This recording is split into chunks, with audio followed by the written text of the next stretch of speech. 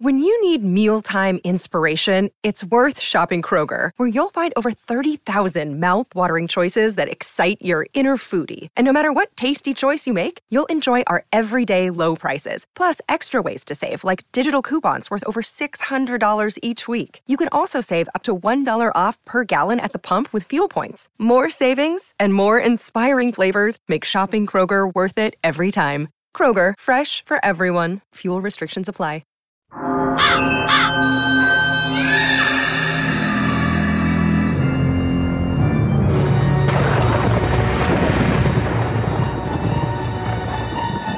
Welcome to Fright School. Are you ready? Class is in session.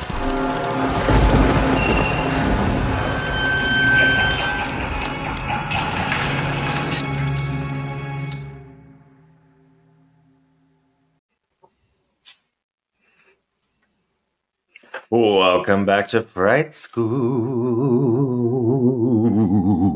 Hello, Joe. Hello, Joshua. Man, I've got a lot of energy for somebody who stayed up very late last night and then got up very early this morning to clean up the reason I was up so late. Why were you up? Which, if I just leave it, that's really ominous. But no, we threw our annual Halloween party last evening, as you well know, because I believe I saw you there at some point. Yes, I was there in my spiritual and corporal manifestations. Yeah. So it was a lot of fun, but I got up early before because it gets too hot and I don't like to leave like all the chairs and all the food and all that stuff like kind of like sitting out. So I got up like at 7-ish to get stuff cleaned up. So I'm I'm like delirious, I think. Like okay. I'm probably going to try to lay down and take a nap. Yeah. But no, it was super fun. It was a great party. I had a good time. It was good to see folks and eat good food. And I was really happy with my playlist, the music I played. It was such a weird mix, but I really wanted to give goth dance club vibe. And you did. It was a really good playlist. I want you to share it with me because it was like the perfect, like that's the kind of Halloween music, Halloween party music that Apple should be putting out there for people. Yeah, it took me a while to collect all the bits and pieces for it. So big shout out to Boy Harsher, that band. I really dig them a lot. And there was quite a lot of their music on it. And then it was out from there. Like I would listen to their songs and then be like, okay, what else sounds like this? And so I started culling and pulling like from all of this different music and looking for these like dark waves playlists and, like some new wave, like dark wave stuff. So yeah, it came together. I was very happy with it. And then I sat for a couple of hours over the week listening and like moving things around and shifting because I didn't want to shuffle it. It was like I wanted it to flow a certain way. So yeah, it was fun. But we only had one casualty. And sorry, again, visual medium being what it is. You can only see this over on Patreon, but we lost the gate for the Hocus Pocus house. Somebody knocked it off the table. And the funny thing is I was like, I can't even put it together because I didn't do it. Joe did. Yeah. Joe built the gate. And so I'm looking at it like, I'm not even sure where all the pieces go. So I'm going to have to get out the book and try to put it back together. It's not too bad. It's in chunks. So it can be generally put back together. That must have happened before I came or after I left. It was a whole thing. I came in the house and like, our friend was sitting on the floor in the foyer area, the opening part of the house. And I was like, what the hell's going on? Did you fall? What is happening? And then it was like, oh no, I knocked the Lego thing off. And so then I was like, at first I was like, oh my gosh, the house. But it was the gate. So it's all okay. It's all here. Thankfully, they were like, everybody was scouring the floor for like errant Lego pieces. But yeah, so that was really the only casualty. There were usually you throw a party, like a few glasses get broken, knock on wood. So thankfully this is all stuff that can be put back together. Hopefully. Wonderful. Again, I don't know if there's any pieces that got damaged. It's whatever. It adds character, I would think, to a creepy haunted house set. Yes, exactly. If it's not a little broken, right? Yeah. Yeah, so that was a really good time, and I'm glad that you came. It was good to see you. It was really good to see our favorite final girl, Ashley, came as Megan. She looked amazing. Oh my gosh, that costume was great. It made me be like, oh my God, do I have time to find a Megan costume in a plus size men's? Because it was quite delightful. Oh my gosh, I would love if you dressed as Megan. I think that would be fucking delightful. You in like full wig, and could you get some like creepy blue contacts? Oh, that'd be awesome. Yeah, like the eyes. It's like the weird. I think that could be a really good choice. It will never be as terrifying as your Sarah Palin, but that's true. That's true. Oddly enough, and this is related to stuff we're going to talk about this morning, but that year that I did Sarah Palin, I had another costume that I went with our former guest of the show, a friend of the pod, Eve. I went with her to Rich's for their Halloween night because she really wanted to enter herself into the Halloween costume contest. Oh, cool. And she did win. She had a really good time. She did win. But I went as Magenta from Rocky Horror. Oh, yeah. I remember seeing the pictures of that. Yeah. Yeah. And I was like, I wasn't in heels. I was in like black New Balances because I was like, she's a domestic, so needs to be comfortable. Yes, a domestic. Yeah. Yeah, I remember pictures from that. You look so good. Yeah, more drag from you, Joe. I think that's what we're learning. Like maybe Joe and drag is the way to go. That's what I've heard. The moment I put my wig on, it's over for you hoes. Oh, you there. Sorry. Now I'm seeing all these Legos here. I've got my little Winifred and Sarah and Mary. There they are. Oh, it's amazing. It fell down, but it didn't knock their stuff out of their hands. Singing a song about children. Yeah, come a little children. Anyways, yeah, so speaking of Rocky Horror, we had our Rocky Horror picture show showing in collaboration with Lambda Archives, which is an organization here in San Diego that works to preserve queer history.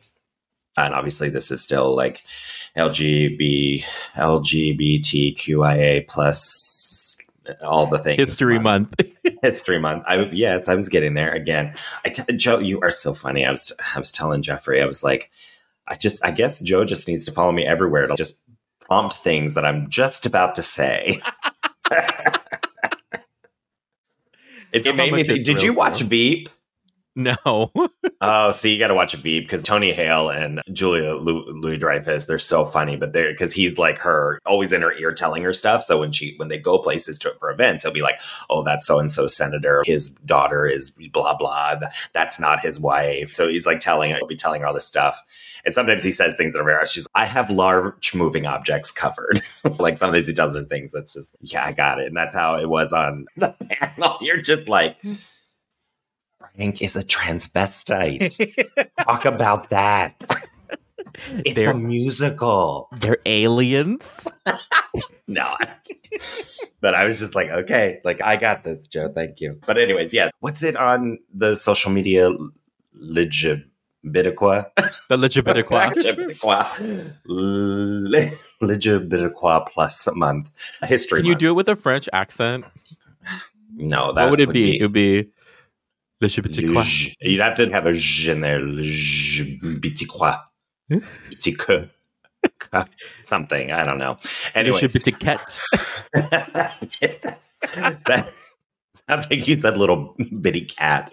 But anyways, back to the point. Yeah, so with Lambda Archives, and of course the Diversionary Theater hosted us, and they were so generous, and because the event sold out, the tickets that we had, and then we wanted to make room for even more people to show up and try to get tickets, so they moved us to their nice big theater space. They set up a big projector. It was like a real film showing. It was so fun.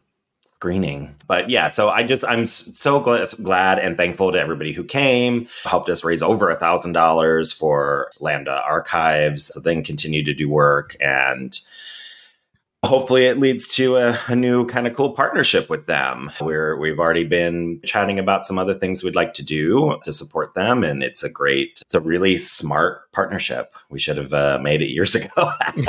That's okay. It's never too late. It's never too late to be doing what we can for our local orgs. And big thanks to you, Joe, because I think you're the one who really helped bring this all together. Oh, thank you, Joshua. I appreciate that. I get the reputation of not being good at self-promotion, but when it counts, I can make it work. This is true. That's true. When it counts. Again, me staffing you in your ear, mention the merch. Mention that we have QR codes. Mention. That's true. My girl, you had the microphone too. You say something. I'm trying to be over here having an academic conversation about Rocky Horror with our guests. And I'm all like, buy the merch. Available on iTunes. Yeah.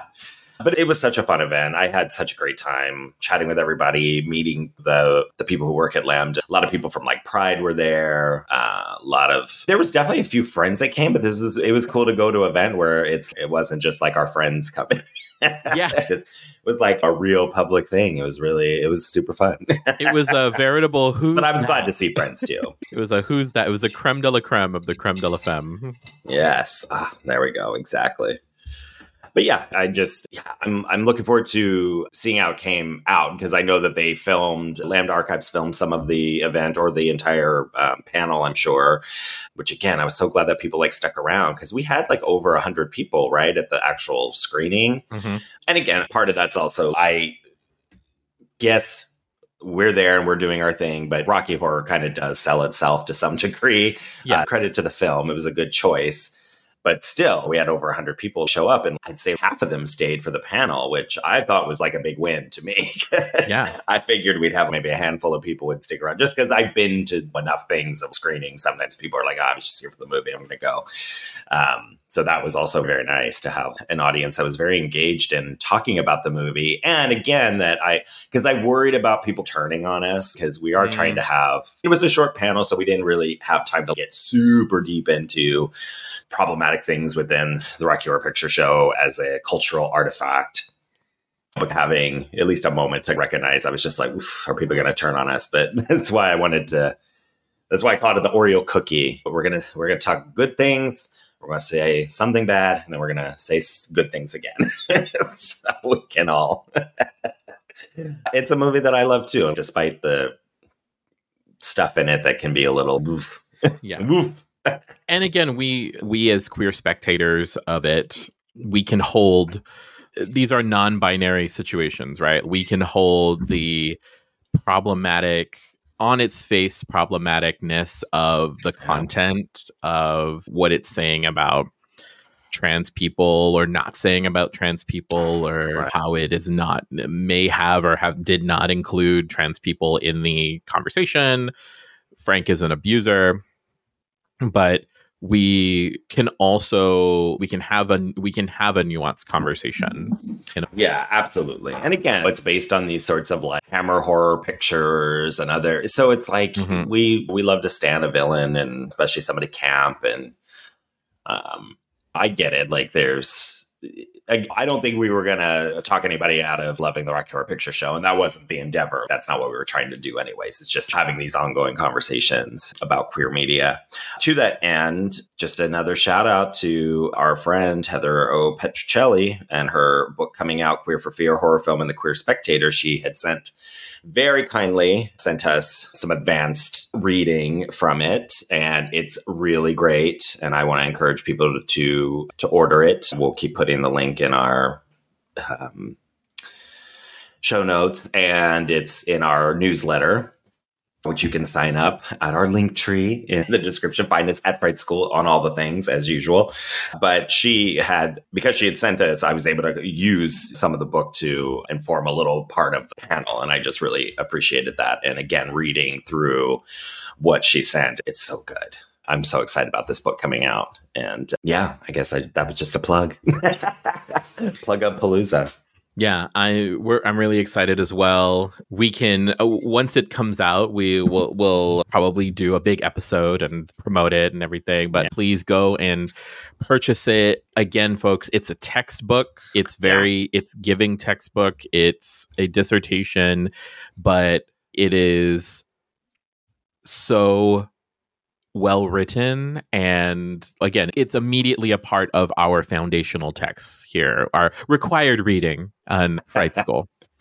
Yeah, no, I could totally see using this book if I did ever decide to actually try to pursue something teaching in this realm. Yeah, that would absolutely be a great textbook, and I hope that it does well, because it'd be really nice if they were able to release like a paperback version as well. I know that's a thing, to be able to do both, to operate in those spaces, to make it a little bit more accessible. Mm-hmm. But yeah, you're right. I think at the end of the day, it is a textbook. Like I could definitely see using what I've read so far in a class. Again, it's a whole other podcast. You could be just on that book. All right. Anything else? Week we did so much. We did a lot. I really loved The Fall of the House of Usher. Have you finished it yet? No, girl. When have I had time? We are planning to watch 2 episodes today. After this, that is the plan, while we continue to try to slowly get the house together. But yeah, so I'm very excited about it. I'm seeing a lot of good things. Mike Flanagan is, I don't know, he's the new somebody. Yeah, like Ryan Murphy. He's become that. Like we keep looking forward to his shows, like we maybe used to do with Ryan Murphy. Now with Ryan Murphy, it's just please stop immediately. I couldn't make it through the first episode of Delicate. I haven't gone back to it. We watched a couple eps, but I'm just part of it's also just school. I'm so tired from school stuff. The last thing you want to do is suffer through Ryan Murphy. I just get home and I get home relatively late in the day of how it used to be for some school nights and then some work nights. So it's just we watch Jeopardy because we're 90, and then I go to bed. I am literally getting to bed most nights around 8. And so we could watch something, we could put something on, but I'm going to fall asleep during it. So we're going to have to watch it again. So I just, you've reached that point. I just keep watching Donnie Darko or something over again. No. What did I watch this week? I was watching Lords of Salem. That's right. I was talking about that last night at the party. A little Rob Zombie movie. That movie is so weird, but I just enjoy watching it. And Patricia Quinn is in it. There we go. Back to Rocky Horror. So they tricked her into doing that.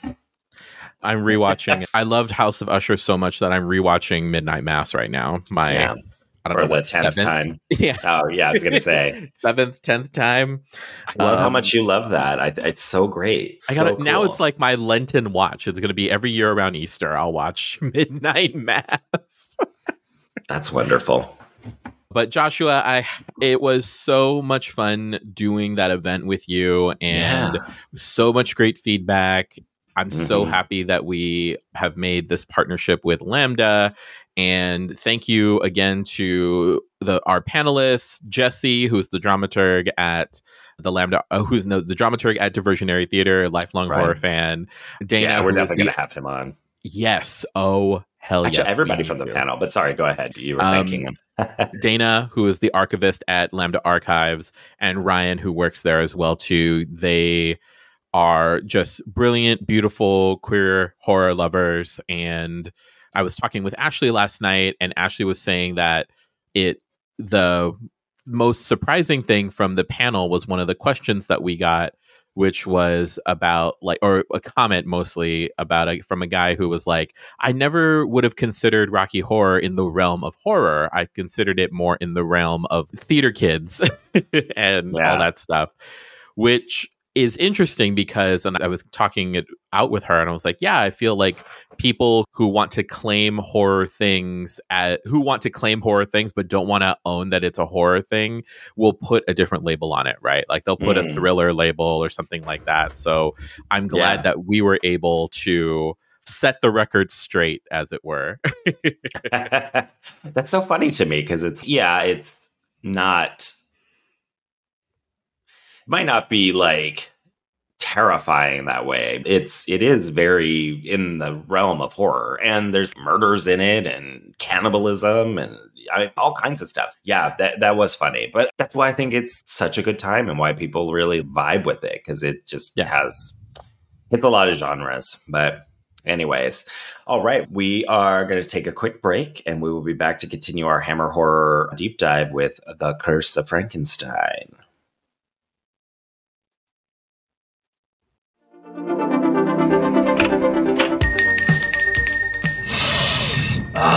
The smell of the video store. I love this place. Do you remember when you could just look at the walls of covers? We had to choose just by looking at the cover and reading the crappy synopsis. You were leaving with one. And the only way to know what new movies were coming out is you actually had to watch the trailers instead of skipping them. Right, we didn't have the internet to look it up. We had one guy named Todd behind the counter that would tell us what was good or not. And Todd strangely liked way too many romantic comedies. Yes, but you always knew when the boobies were coming because Todd made sure. Oh, and remember all the awful CG we had to put up with in the mid-90s? We talk about that a lot, don't we? Join us on Analog Jones and the Tempo Film, where we talk about VHS tapes. And we wax nostalgia like none other.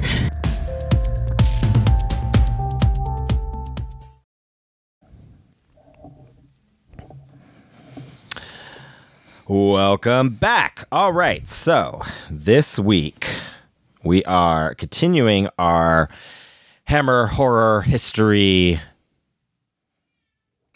I just ran out of H's. Yeah. Is there an H word for dive? Hammer Horror history. Oh, fuck. Yeah. Anyways, this is why we should write the show before we do it. Anyways, yes, we're continuing with our exploration of Hammer Horror films. Hammer Horror history Hullabaloo. Ah, there we go. Hullabalooza. There we go, kids. You just edit around that, Joe. Figure it out. Anyways, this week we are actually going backwards and starting with the film that is credited for kicking off this resurgence. Hammer Horror had done a picture before called The Quartermass Experiment in 1955. It's like I don't know what you call it. I think it's a sci-fi. I've never seen that. Anyways, so that kind of had happened, but this was a film that really resurrected horror and put Hammer Horror on the map. And that is The Curse of Frankenstein from 1957. This is, again, obviously, it's an adaptation of Frankenstein by Mary Shelley. We've got Terrence Fisher on direction, who directed Brides of Dracula, which we discussed a couple weeks ago with the lovely Sam Irvin. And we've got Peter Cushing playing Dr. Baron Victor von Frankenstein, or whatever the hell their name is, Victor Frankenstein, and Christopher Lee as the creature. And we also have Hazel Court and Robert Urquhart as Elizabeth, and then Paul Krempa, who I agree with you is it's not exactly a Pretorius role, but it's just that idea of he's doing a tutor. Yeah, he's doing a lot of that of the person who's like helping Victor create the creature. He's Pretorius. He's Igor in the beginning. Yeah, he's just serving a lot of functions. Yeah. The film is written by Jimmy Sangster, who I believe wrote quite a few of the Hammer Horror pictures that we've been discussing. Yeah, he wrote the Dracula, which we kicked off with. He wrote The Mummy. He wrote The Brides of Dracula. And so he was allowed to reinterpret the Frankenstein novel for this new picture. Yeah. At a pretty brisk 83 minutes. It moved pretty quickly. Joe, Did it though? Yes, let's dive in. Let's start with your thoughts. It's a little this movie is a little slow moving, similar to how Peter Cushing shows up in Dracula. You don't get him till like halfway. You don't get like him till halfway through in the same way that you don't get the creature until halfway through. Yeah. And I loved all the dialogue. I appreciated all of that. I thought that was what's really cool about these films that we've been watching is that they're decades removed from the original pictures, the Universal pictures. Right. And so it's interesting to see like old versions of essentially reboots. And yeah, I keep thinking about it like when we watched Texas Chainsaw Massacre, and then we watched the new Texas Chainsaw Massacre that came out in the early aughts, right? Right. Thinking about things that we're now in this situation. Hollywood has always been remaking things, or the movie industry has always been remaking things. And to see it not only play out as a remake and a reimagining of the source material and also a beloved film, but also coming from a completely different cultural context. That's just some of the things that now that I've seen a few of these films that are really cool to see. Yeah. I still think so far my favorite of the ones that I've watched is Brides of Dracula. Yeah. Please go back and listen to our episode with Sam. It's delightful, and Sam is a very delightful human being as well. Yeah. I did enjoy this. I think I really loved it more because Peter Cushing has such a huge role in it. Yeah. And he's just so fun, and his like diction and the way that he plays Victor is so... He's this really weird Victorian fuckboy, and yeah, I don't think it's a rewatch for me, but I think I'm starting to really appreciate the films as we watch more of them. Yeah, they definitely have their own visual style, their own unique kind of approach to the material. And again, they have to make their own mark, these films. So you have this movie, Curse of Frankenstein, following the 1930s Frankenstein, which was so iconic and such a enduring image of Frankenstein's monster in that Karloff performance. Sure. So it's like, how do you bring something new and fresh, and how do you recreate that? Yeah. And yeah, I agree. I actually really think that's a very good point that I hadn't even thought about. We've talked a little bit, skirted that in our conversations about these films being a rejuvenation of the Universal pictures and done through this kind of lens of the Hammer horror film productions. Sure. But yeah, to have experienced that, because people that could have seen this when it came out in 1957 could have seen Frankenstein in the theater. Yeah. And so you wonder if 30 years later, those people are like, ugh, why are we remaking this movie? like how we are now when we're digging up, and it does feel like that's something that's a modern problem, but it's really not. You know, we've been echoing the same stories for centuries. Yeah. And I wonder if it could have been more of a, let's see how the British do it, like from a cultural standpoint, as opposed to a like Hollywood reinventing itself kind of standpoint, in the way that like, we're like rewatching seeing another Texas Chainsaw Massacre, and how it's just building off of that, making it more violent. Yeah, and it's funny to compare that as well, because when this film came out, it was given that same treatment. So you're talking about the early 2000s remake of the Texas Chainsaw Massacre, which is extremely bloody, extremely gory when compared to the 1974, 75 film, 74, right? Yeah. My dates are starting to start. It's like only so much room in this brain. My brain would not be a good candidate for a Frankenstein's monster creature. It depends on what you wanted to do with the monster. There you go. This is true. But anyway, so one of those critiques, especially of films that were coming out in that time, these like torture porn, quote unquote, films, and lots of gore and lots of blood and violence, and we were all shocked by that. But at there was a time where this film was shocking in that way. Yeah. Like people were watching it and being, just shocked by the gore level of it. Yeah. And it's so tame to us. Yeah. And you're getting this film post-code, right? Is this a post-code? I don't know if it would have applied because it's a British film. Yeah, I'm not sure how. Yeah, they had their own codes of things that you could put in films, but I'm not sure. But like this film, Stefan, this film has everything. Right. It has cousin incest, and it has blood and gore and grave robbing. And I think I told you when Frankenstein goes up on the hangman's post and like cuts the guy down, I'm like, wow, they're really showing you.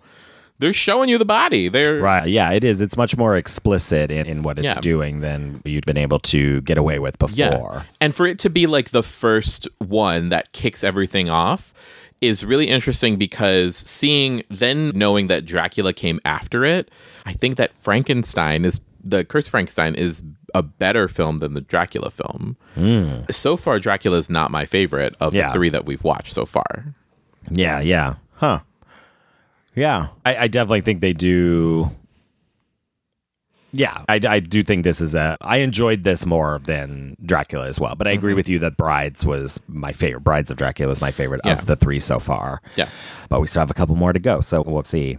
What I do think is really interesting in this is because they want to get this down short. They also have to be mindful of the budget. And these are still like low budget films, horror films that luckily it was a huge hit. It exploded for them. But they just make some interesting decisions with the story. And one of the things that I find really interesting is how much of a villain they make Frankenstein. Like more than the Baron, Victor Frankenstein. More so than in like the novel or subsequent, I feel, portrayals of him. Yes. Because again, you have the capable hands of Peter Cushing, right? Playing a very, it's someone that you can relate to.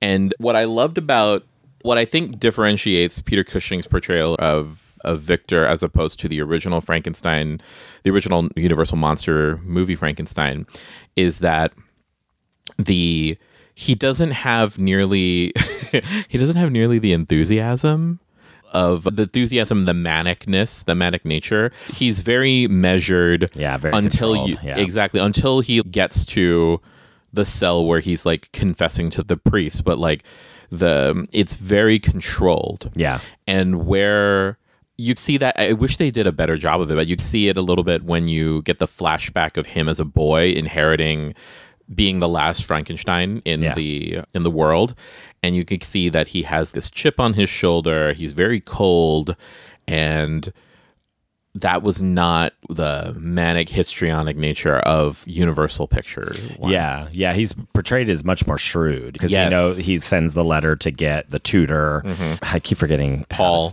Paul Krimpy. To get him there, and he misleads him into thinking like the Baron is like his father rather than I'm the himself. Baron. Yeah, exactly. So there is some of that shrewdness there, but beyond that, they just make him a lot more villainous. And to your point, like this fuckboy, he's like sleeping with the maid and he's an asshole, but he's like very smart and wants to create life. And that I thought was that really surprised me, that all of a sudden he's behind the corner and making out with his maid. And I was like, oh, Justine. I know. I remember when you gasped, you're like, what? Because to me, that was an unnecessary thing. We know that he's engaged to his cousin. We know that he's been working and stealing bodies and all of these things. He's capable of murder, like all of this stuff. But it just seemed unnecessary. Yeah. And to add that on top of it. To add that layer. Yeah. I gotta say, one thing that I really thought was going to happen was I thought he was going to try to kill Paul to get Paul's brain. Yeah, I was expecting that too. And because it makes sense. It's okay, you're going to try to get the best scientist, the best mind that you can. And then when he killed it's a little bit more maniacal. It would have been more maniacal, right? To have an eye for an eye, so a brain for a brain. Right. Yeah. Yeah, and even that whole sequence was really shocking of killing the professor for his brain, like after having this like nice meal, and it's just so dark, that whole sequence. It's also, I don't know if we're meant to believe that Paul also has maybe an affinity for Elizabeth, right? That's her name? Yeah. He's very protective of her. Yeah. Maybe in the way that, because here's the thing, right? Because is older and Elizabeth was younger than Victor when we see that flashback there. I don't want to read into it as like a love interest, intergenerational relationship type of situation. Right. More of a wanting to protect the maidenhood and the isolate and protect her purity from the kind of stain of Victor's experiments. Yeah, that's a very good point, because that's not really made clear. It's just that he obviously cares. He cares about Victor too. I mean, they watched him grow up and he gave him all this knowledge and worked with him. Sure. And so to see how it's warping him, his power. And it is almost like I don't know if you want to say like an uncle or like a grandfatherly paternal figure of some sort. Very paternal treatment of her. And he's like warning her very quickly. If something is wrong, you like need to get out of here. You need to not be with this guy. Yeah. And to say that about like someone who's essentially been his ward for decades. Right. I just had a thought. Can you come down a journey with me? So we have Victor attempting to create life from not attempting even resurrection, like attempting like to generate new life from the different parts, right? And he doesn't see his creation as a perversion. Right. I don't know, and maybe I didn't pick this up, or maybe I was on my phone, let's be completely honest. Was there ever a motive? Is there any some sort of motivation as to why he's doing it? Because I feel like the motivation in original Frankenstein is that he is trying to he is about resurrection, right? It's very clear when they're in the university or wherever he's looking for the brains that he's trying to. It's clear why he's doing what he's doing. I don't know if we get that. I didn't get that sense. Yeah, it's not as, I think, explained. And even I feel like a lot of the Frankenstein movies, you have to have a working sense of the novel, of Mary Shelley's novel, and her point of when man seeks to know the secrets of the universe and the secrets of creation, when they take that power from God or whatever, it's just going to be harmful. Yeah. So if anything, I just feel it's like any of that stuff. It's like the audacity of science, right? Yeah. So he's rich, he's powerful, he's smart, and like, why shouldn't he control life? Why shouldn't he have the secret to immortality? Yeah. This Ubermensch. Yes, exactly. Bringing back, yes, exactly. That sort of conversation. So yeah, it's almost as if he...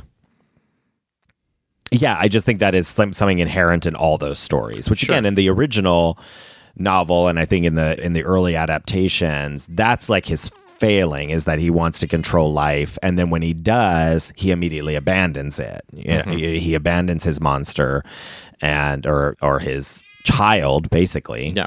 And that's the next horrible thing that he does. Yeah. So in the same way, it could be said that God has abandoned us. Yeah, maybe. Yeah, exactly. There's lots of readings into that sort of deism. Yeah. But on that thread, right? Yeah. So there's essentially two creation stories at play here. You have Victor creating the creature and going through the process to create the creature. But then you also have Paul being the one who provides the formal education and training for Victor to be the one to create things, and then looking upon his creation in disgust and doing and then also abandoning him as well. So it's like this cycle of abandonment. I don't know. You're a therapist. You tell me. Do you see what are you stepping in what I'm putting down here? No. And what's really interesting about you bringing that up is this film is called The Curse of Frankenstein because apparently there was supposed to be another element to the plot that the first Baron Frankenstein, the first Victor's father, the idea was going to be that he had tried already to create life, and so his son was going to was like following in his footsteps and tried to complete his work. Very sins of the father. Yeah, so you get that same cycle of that sense of that cycle of abandonment, or when you lose like a father figure and kind of what that does to your life, and then the sorts of choices that are made. But for whatever reason, they dropped it and they didn't change the title. But the curse was like that, the sins of the father, like how they do with it's like a plot point in Young Frankenstein, right? Is that is Gene. Wilder's character yeah. is like the son or his grandfather or whatever had done this kind of these experiments, and he was completing them. But yeah, I definitely get that reading. And again, I don't find too much of a queer angle with this film as that was as present in like The Brides of Dracula that we discussed on our previous episodes. But again, there is something that kind of echoes in this that's like in The Bride of Frankenstein when you have men in Frankenstein and The Bride of Frankenstein, the 30s versions, the universal versions. Sure. Something to be said when you have men deciding to change like the course of like the natural world, quote unquote, and omitting women and taking them out of so it becomes this sort of like very queer parenthood. Yeah. And in this film, Victor and Paul working together to create life. Yeah. Despite the fact that Elizabeth is there to have the natural pathway to create life. Mm-hmm. So I think there is, and again, that just might be a reading that you cannot escape from with these films. It's not any Frankenstein conversation is going to, I think, have an inherent queerness to it in that way. Yeah. Of like life. Yeah. Like in Bride of Frankenstein with Pretorius and Victor coming together to create her. Yeah. You know, it's it just echoes the conversation we had then. Queerness in that you're trying to create life outside of what is quote unquote natural. The normal pathways, the quote unquote. Then we have to use that. I'm not making any statements about it. I'm just saying there's a way to have a baby, or you could dig up body parts and make your own. Yeah. Yeah. Apparently. Yeah. If you're a Frankenstein. Exactly. And you know what? Honestly, this could be just it's perhaps it is also a theory about climate change and recycling that instead of making it's very much adopt, don't shop, right? Make your own man, don't create one from a child and wait like 20 years for it to become a human being, an adult human being, right? You have to train it. Yeah. It's very interesting to kind of think about that and the role of like fathers in this particular film and what's being said. To that end, also we can talk about the monster itself. So we have Christopher Lee playing the creation. And I like this because it says that Universal did deny Hammer the right to use Jack Pierce's design for Karloff, so they had to come up with their own thing. And I really like this little quote I found from I think it's in a bunch of the episodes that we've been doing in this Hammer horror. There's like a article that's like a history of Hammer horror. Sure. And it talks about, whereas Karloff played it, the creature, with the soul of a troubled child, Lee's creature is agile, brutal, and animalistic. And then conversely, Cushing's Baron is cultured, brilliant, arrogant, and utterly ruthless, murdering the professor for his brain and using his creature to dispose of his maid, Justine, who we're led to believe pregnant with his child. Sure. There's no reason to doubt her. And yeah, I really so here the acting is impeccable. Cushing's dignified performance gave the film a gravitas rarely seen in the genre before or since. I'm not sure exactly about that comment, but it is very, to your point, he comes across very controlled and not in the same manic sense that we see in other portrayals. He's far from the stereotypical mad scientist that you see. Yeah. He's not saying it's alive. He's playing it like it's fucking Shakespeare, right? Yeah. He's playing it for the reality that it is. Yeah, Christopher Lee's performance of the creature, which is described as agile, brutal, animalistic. What I really appreciate about that is it's so different from the Karloff performance. So we don't have this is much shorter. So it's like they have to tell the story much faster than previous, or for whatever reason, they just decide to make the film shorter and trim a lot of fat. It makes me wonder about how we're supposed to feel about the monster. The story is framed by Victor's must be on trial or has been put on trial for the death of his maid Justine. The whole film's told in flashback. Within an hour, we get this whole story of like creation of life and the monster killing people and getting out and doing all of those things. So it moves so quickly that we don't really have time to develop how we're supposed to feel about the monster. Are we supposed to have that same sympathy that I feel the 30s film gives, right? Yeah. So this is describing him as, again, this sort of brutal, and he does. He like comes to life and immediately starts trying to kill everybody. Like he strangles Victor. He breaks out, kills the hermit type character, the blind hermit, and presumably also the grandchild. Yeah. We're not shown that, but I assume, especially in the original film, he kills the little girl by throwing her in the lake because of the whole, you're supposed to throw pretty things in the lake.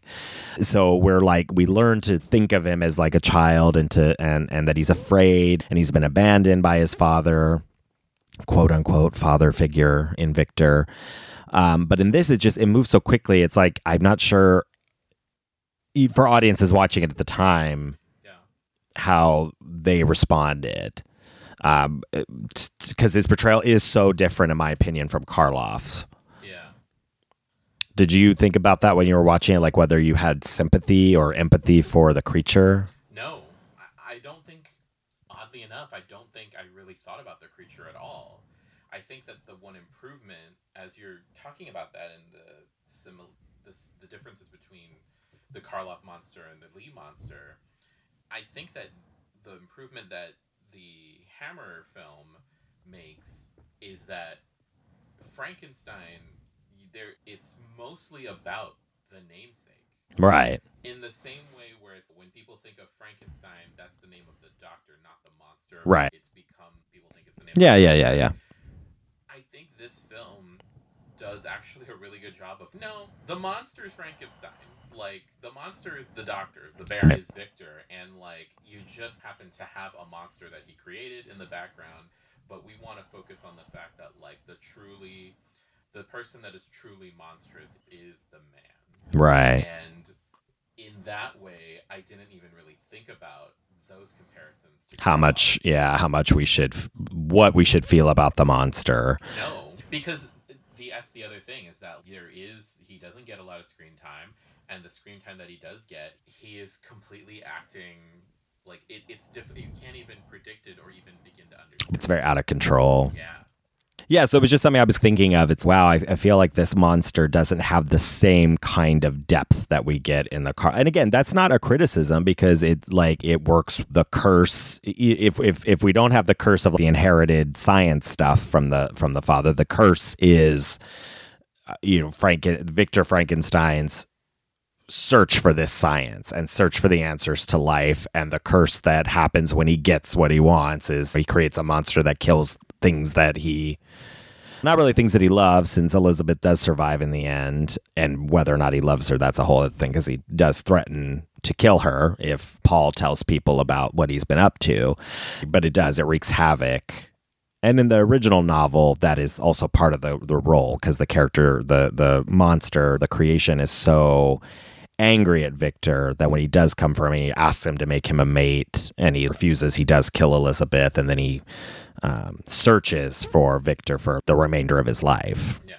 Because I think the book begins and ends a similar frame story in like an Arctic outpost or something, where like Victor's like trying to escape from the monster, but it's going to hunt him forever. It's going to always find him and kill the things that he loves. Yeah. So this is just a very different, it's a less like poetic kind of thing. It's more about, what kind of happens when you're just a really bad man, right? And he, in the end, gets what he deserves within the context of the morality of these kinds of films. And in 50s morality, right? Yeah. You're a bad guy. You got a maid pregnant. You had her murdered. You're murdering left and right. You're robbing graves. Right. You're a wealthy asshole. And he gets what he deserves in the end. So it's just, it's a much more simple, streamlined.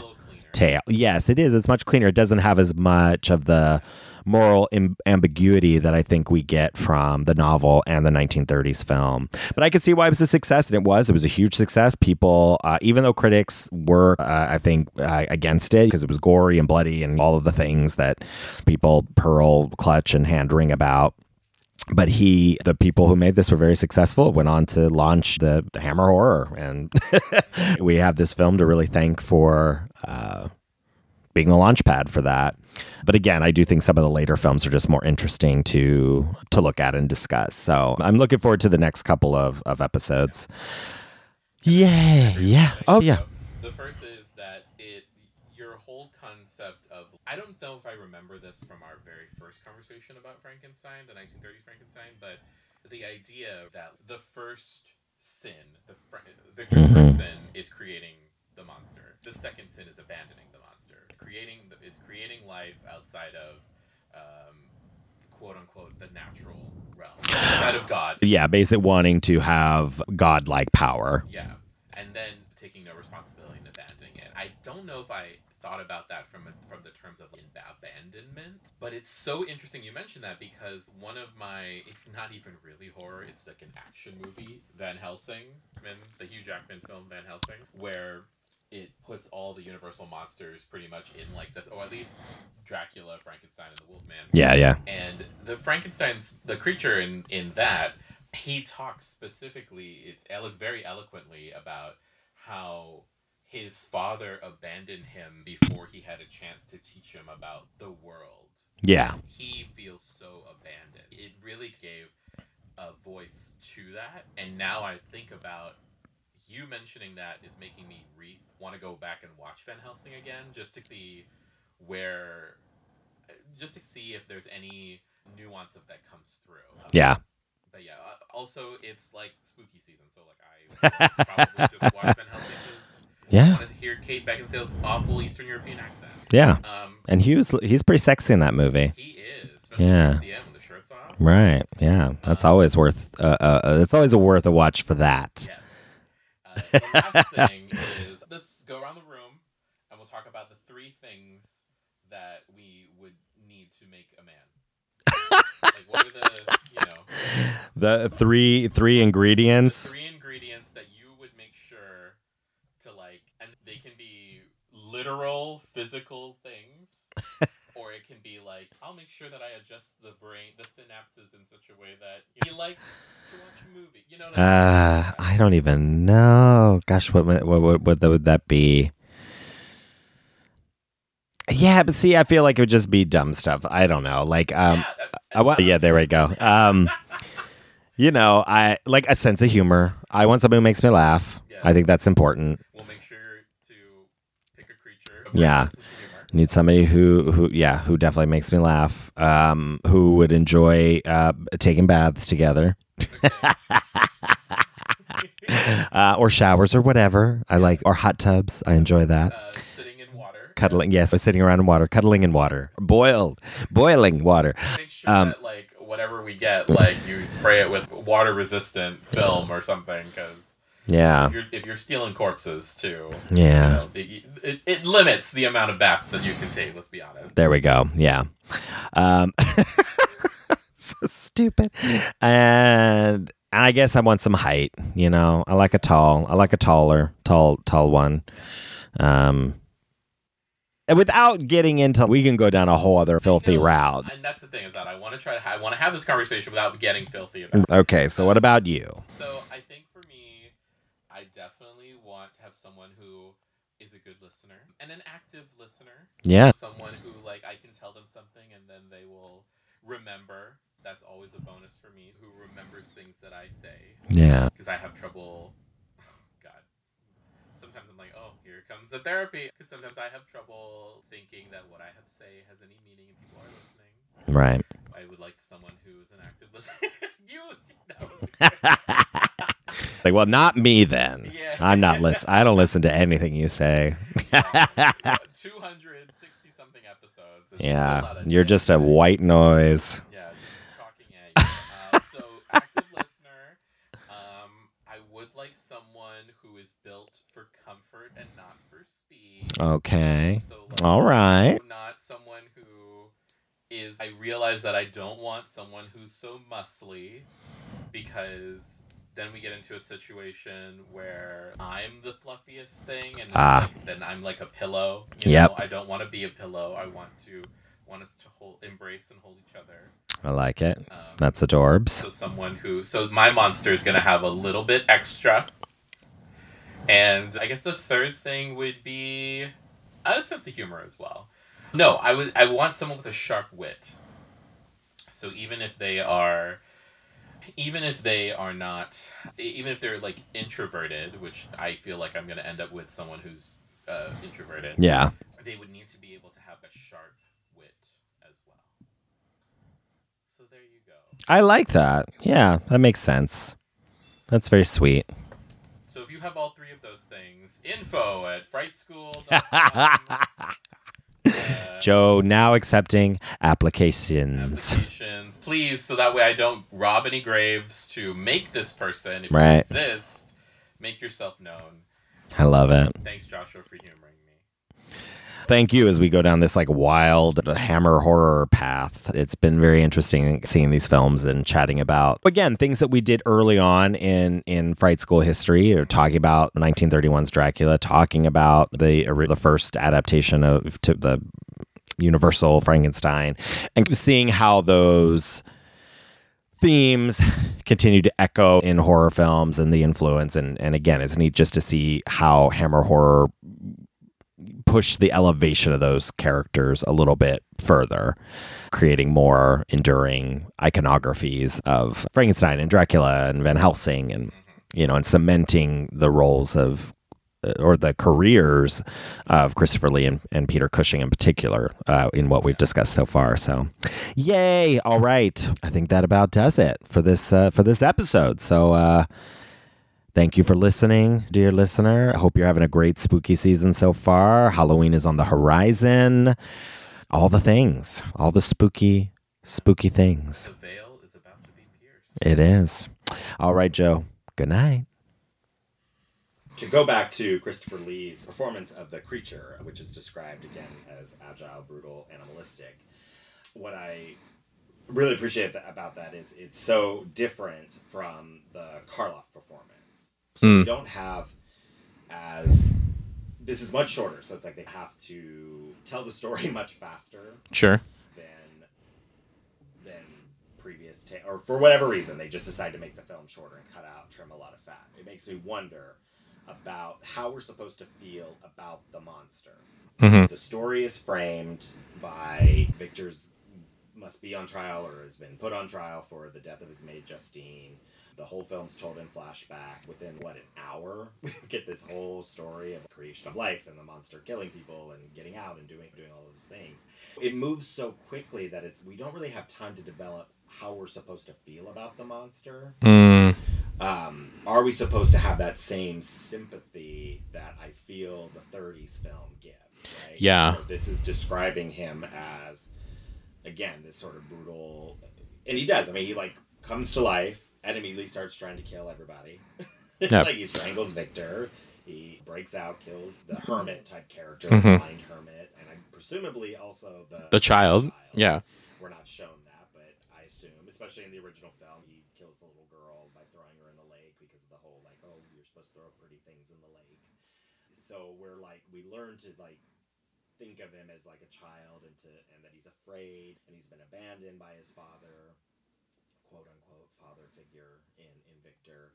But in this, it moves so quickly, I'm not sure, for audiences watching at the time, how they responded. Because his portrayal is so different, in my opinion, from Karloff. Yeah. Did you think about that when you were watching it, whether you had sympathy or empathy for the creature? No, I don't think... Oddly enough, I don't think I really thought about the creature at all. I think that the one improvement, as you're talking about that, and the differences between the Karloff monster and the Lee monster, I think that the improvement that the Hammer film makes is that Frankenstein, it's it's mostly about the namesake. In the same way where it's when people think of Frankenstein, that's the name of the doctor, not the monster, but it's become, people think it's the name of the monster. I think this film does actually a really good job of, no, the monster is Frankenstein. The monster is the doctor, is the Baron, is Victor. And like, you just happen to have a monster that he created in the background, but we want to focus on the fact that the person that is truly monstrous is the man. And in that way, I didn't even really think about those comparisons to Karloff. Yeah, what we should feel about the monster. No, because that's the other thing is that he doesn't get a lot of screen time, and the screen time that he does get, he is completely acting like it's you can't even predict it or even begin to understand. It's very out of control. Yeah. Yeah, so it was just something I was thinking of. It's, wow, I feel like this monster doesn't have the same kind of depth that we get and again, that's not a criticism because it works. The curse, if we don't have the curse of the inherited science stuff from the father, the curse is Victor Frankenstein's search for this science and search for the answers to life, and the curse that happens when he gets what he wants is he creates a monster that kills things that he, not really things that he loves, since Elizabeth does survive in the end, and whether or not he loves her, that's a whole other thing, because he does threaten to kill her if Paul tells people about what he's been up to. But it wreaks havoc. And in the original novel, that is also part of the role, because the character, the monster, the creation is so angry at Victor that when he does come for him, he asks him to make him a mate, and he refuses. He does kill Elizabeth, and then he searches for Victor for the remainder of his life. Yeah.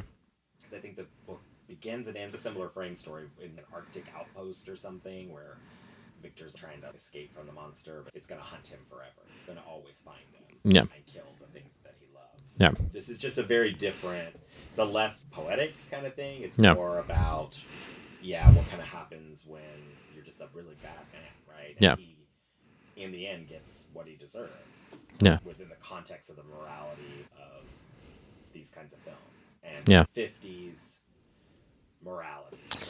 Yeah. You're a bad guy, you got a maid pregnant, you had her murdered, you're murdering left and right. You're robbing graves. Right? You're a wealthy asshole that he gets what he deserves in the end. So it's just, it's a much more simple, straight line. It's a little cleaner.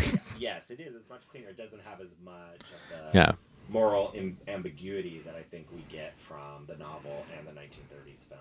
Yeah. But I can see why it was a success. It was a huge success. People, even though critics were, I think, against it, because it was gory and bloody and all of the things that people hurl, clutch, and hand-wring about. But the people who made this were very successful, went on to launch the Hammer Horror. And we have this film to really thank for being a launch pad for that. But again, I do think some of the later films are just more interesting to look at and discuss. So I'm looking forward to the next couple of episodes. Yeah. Can I bring up two things before we go? The first is that your whole concept of, I don't know if I remember this from our very first conversation about Frankenstein, the 1930s Frankenstein, but the idea, right, that like the first sin, Victor's first sin is creating the monster. The second sin is abandoning the monster, right? Is creating life outside of, quote unquote, the natural realm, outside of God. But wanting to have God-like power. Yeah. And then after doing that, taking no responsibility and abandoning it. I don't know if I thought about that from the terms of like abandonment. But it's so interesting you mentioned that, because it's not even really horror. It's like an action movie, Van Helsing, the Hugh Jackman film Van Helsing, where it puts all the Universal monsters pretty much in like this, or at least Dracula, Frankenstein, and the Wolfman. And the creature in that, he talks specifically, very eloquently about how his father abandoned him before he had a chance to teach him about the world. Yeah. And he feels so abandoned. It really gave a voice to that. And now I think about you mentioning that is making me want to go back and watch Van Helsing again, just to see where just to see if there's any nuance of that comes through. But yeah, also it's like spooky season, so like I will probably just watch Van Helsing because I wanted to hear Kate Beckinsale's awful Eastern European accent. He is, especially towards the end when the shirt's off. It's always worth a watch for that. Yes. The last thing is, let's go around the room and we'll talk about the 3 things that we would need to make a man. Like, what are the three ingredients that you would make sure to like, and they can be literal physical things, or it can be like, I'll make sure that I adjust the brain, the synapses in such a way that he likes to watch movies, like something like that. I don't even know. Gosh, what would that be? Yeah, see, I feel like it would just be dumb stuff. I don't know. Like, Yeah, this is a dumb question, Joshua. Like a sense of humor. I want somebody who makes me laugh. Yes. I think that's important. We'll make sure to pick a creature who has a brain that has a sense of humor. Somebody who definitely makes me laugh. Who would enjoy taking baths together. Okay. Or showers or whatever. Yeah. Or hot tubs. Sitting in water. Yes. Yeah, sitting around water, cuddling in water. Yes. Boiling water. We got to make sure that whatever we get, you spray it with water-resistant film or something, because if you're stealing corpses too, it limits the amount of baths that you can take. Let's be honest. There we go. Yeah. And I guess I want some height. Oh yeah, tall. Taller one. Yeah. All right. Okay. Without getting into, we can go down a whole other. I know. And that's the thing, is that I want to I want to have this conversation without getting filthy about it. So I think for me, I definitely want to have someone who is a good listener and an active listener. Someone who, like, I can tell them something and then they will remember. That's always a bonus for me. So who remembers things that I say, because I have trouble. Oh, God. Sometimes I'm like, oh, here comes the therapy, because sometimes I have trouble like thinking that what I have to say has any meaning and people are listening. So I would like someone who is an active listener. That was a great. Not me then. Yeah. I don't listen to anything you say. Yeah. 260 something episodes and still not a damn thing. White noise. Yeah, just talking at you. So active listener. I would like someone who is built for comfort and not for speed. So not someone who is, I realize that I don't want someone who's so muscly, because then we get into a situation where I'm the fluffiest thing and then I'm like a pillow. I don't want to be a pillow. I want us to embrace and hold each other. So my monster is going to have a little bit extra. And I guess the third thing would be a sense of humor as well. No, I want someone with a sharp wit. So even if they're like introverted, which I feel like I'm going to end up with someone who's introverted, they would need to be able to have a sharp wit as well. So there you go. I like that. Yeah, that makes sense. So if you have all 3 of those things, info@frightschool.com, applications, please, so that way I don't rob any graves to make this person. If you exist, make yourself known.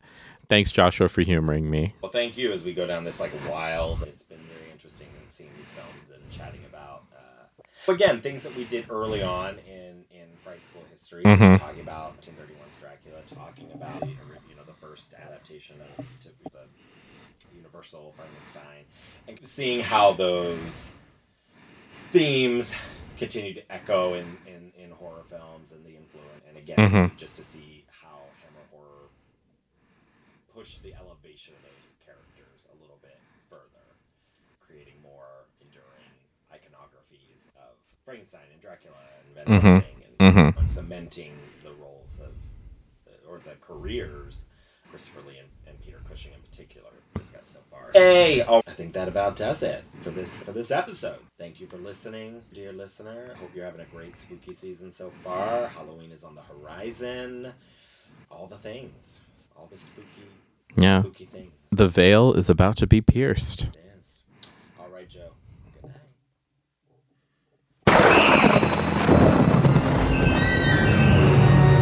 Fright School is produced by Joshua Napier and Joe Farron. Our intro was edited by Davey Boy Productions. Our logo was designed by Jamie Channel Guzman. Episodes are edited and engineered by Joe Farron. Fright School is produced in terrifyingly beautiful San Diego, California.